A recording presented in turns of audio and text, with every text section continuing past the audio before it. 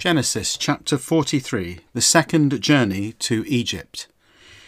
Now the famine was severe in the land. When they finished eating the grain they had brought from Egypt, their father said to them, "Return, buy us a little more food." But Judah said to him, "The man solemnly warned us, 'You will not see my face unless your brother is with you.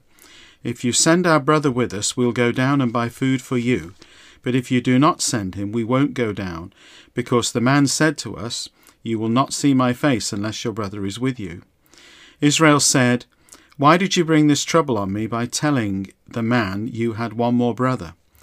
They replied, 'The man questioned us thoroughly about ourselves and our family. Is your father still alive? Do you have another brother?' So we answered him in this way, 'How could we possibly know that he would say, "Bring your brother down"?' Then Judah said to his father, 'Send the boy down with me, and we will go immediately. Then we will live and not die, we and you and our little ones. I myself pledge security for him. You may hold me liable. If I do not bring him back to you and place him here before you, I will bear the blame before you all my life. But if we had not delayed, we could have travelled there and back twice by now.' Then the father Israel said to them, 'If it must be so, then do this. Take some of our best products of the land in your bags, and take a gift to the man, a little balm and a little honey, spices, myrrh, pistachios, almonds. Take double the money with you. You must take back the money that was returned in the mouths of your sacks. Perhaps it was an oversight. Take your brother too, and go right away to the man. May the sovereign God grant you mercy before the man, so that he may release you, other brother and Benjamin. As for me, if I lose my children, I lose them.' So the man took these gifts, and they took double the money with them, along with Benjamin. Then they hurried down to Egypt and stood before Joseph. When Joseph saw Benjamin with them, he said to the servant who was over his household, 'Bring the men to the house. Slaughter an animal and prepare it, for the men will eat with me at noon.' The man did just as Joseph said. He brought the men into Joseph's house. But the men were afraid when they were brought to Joseph's house. They said, 'We are being brought in because the money that was returned in our sacks last time. He wants to capture us, make us slaves, and take our donkeys.' So they approached the man who was in charge of Joseph's household and spoke to him at the entrance to the house. They said, 'My lord, we did indeed come down the first time to buy food, but when we came to the place where we spent the night, we opened our sacks, and each of us found the money, the full amount, in the mouth of the sack. So we have returned it. We have brought additional money with us to buy food. We do not know who put the money in our sacks.' 'Everything is fine,' the man in charge of Joseph's household told them. 'Don't be afraid. Your God and the God of your father has given you treasure in your sacks. I had your money.' Then he brought Simeon out to them. The servants in charge brought the men into Joseph's house. He gave them water, and they washed their feet. He gave them food to their donkeys. They got their gifts ready for Joseph's arrival at noon, for they had heard that they were to have a meal there. When Joseph came home, they presented him with the gifts they'd brought inside, and they bowed down on the ground before him. He asked them what they were doing. Then he said, 'Is your aging father well, the one you spoke about? Is he still alive?' 'Your servant our father is well,' they replied. 'He is still alive.' They bowed down in humility. When Joseph looked up and saw his brother Benjamin, his mother's son, he said, 'Is this your youngest brother whom you told me about?' Then they said, 'My God be gracious to you, my son.' Joseph hurried out, for he was overcome by affection for his brother, and was at the point of tears. So he went to his room and wept there. Then he washed his face and came out. With composure he said, 'Set out the food.' They set a place for him, a separate place for the brothers, and another for the Egyptians who were eating with them. The Egyptians were not able to eat with the Hebrews, because the Egyptians think it is disgusting to do so. They sat before him, arranged in order of birth, beginning with the firstborn and ending with the youngest. The men looked at each other in astonishment.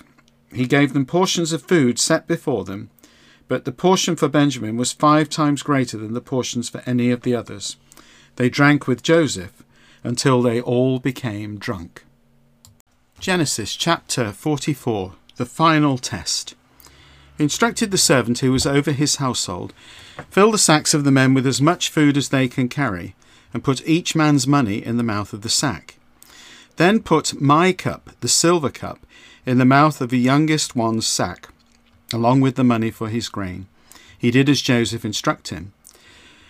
When morning came, the men and their donkeys were sent off. They had not gone far from the city when Joseph said to the servant who was over the household, pursue the men at once. When you overtake them, say to them, why have you repaid good with evil? Doesn't my master drink from this cup and use it for divination?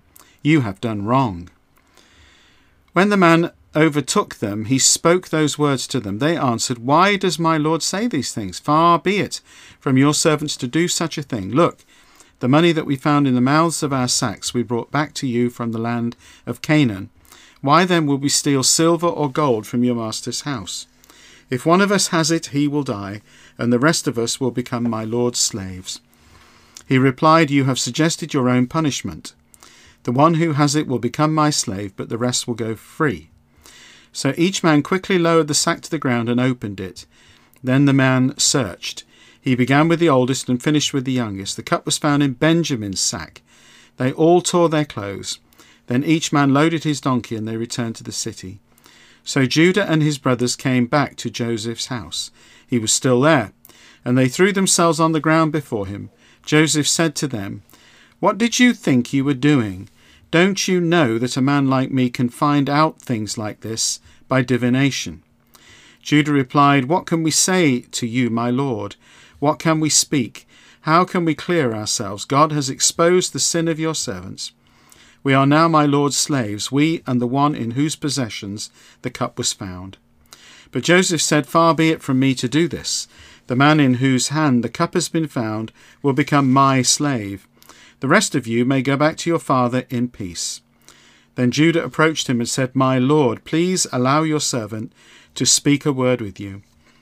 Please do not get angry with your servant, for you are just like Pharaoh. My lord asked his servants, do you have a father or a brother? We said to his servants, we have an aged father, and there is a young boy who was born when our father was old. The boy's brother is dead. He is the only one of his mother's sons left, and his father loves him. Then you told your servants, bring him down so I can see him. We said to my lord, the boy cannot leave his father. If he leaves his father will die. But you said to your servants, if your youngest brother does not come down with you, you will not see my face again.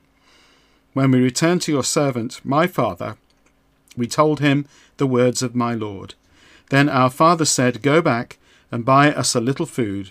But we replied, we cannot go down there if our youngest brother is not with us. Then we will go, for we won't be permitted to see the man's face if our younger brother is not with us. Then your servant, my father, said to us, you know that my wife gave me 2 sons. The first disappeared, and I said, he has been surely torn to pieces. I have not seen him since. If you take this one from me too, and an accident happens to him, then you will bring down my grey hair in tragedy to the grave. So now when I return to your servant my father, and the boy is not with us, his very life is bound up in his sons. When he sees the boy is not with us, he will die, and your servants will bring down grey hair of your servant our father in sorrow to the grave. Indeed, your servant pledged security for the boy with my father, saying, if I do not bring him back to you, then I will bear the blame before my father all my life. So now, please, let your servant remain as your lord's slave instead of the boy. As for the boy, let him go back with his brothers. For how can I go back to my father? If the boy is not with me, I could not bear to see my father's pain. Psalm 24, a psalm of David. The Lord owns the earth and all it contains, the world and all who live in it. For he set its foundation upon the seas and established it upon the ocean currents. Who is allowed to ascend the mountain of the Lord? Who may go up to his holy dwelling place? The one whose deeds are blameless and whose motives are pure, who does not lie or make promises with no intention of keeping them. Such godly people are rewarded by the Lord and vindicated by God who delivers them. Such purity characterizes the people who seek his favour, Jacob's descendants who pray to him.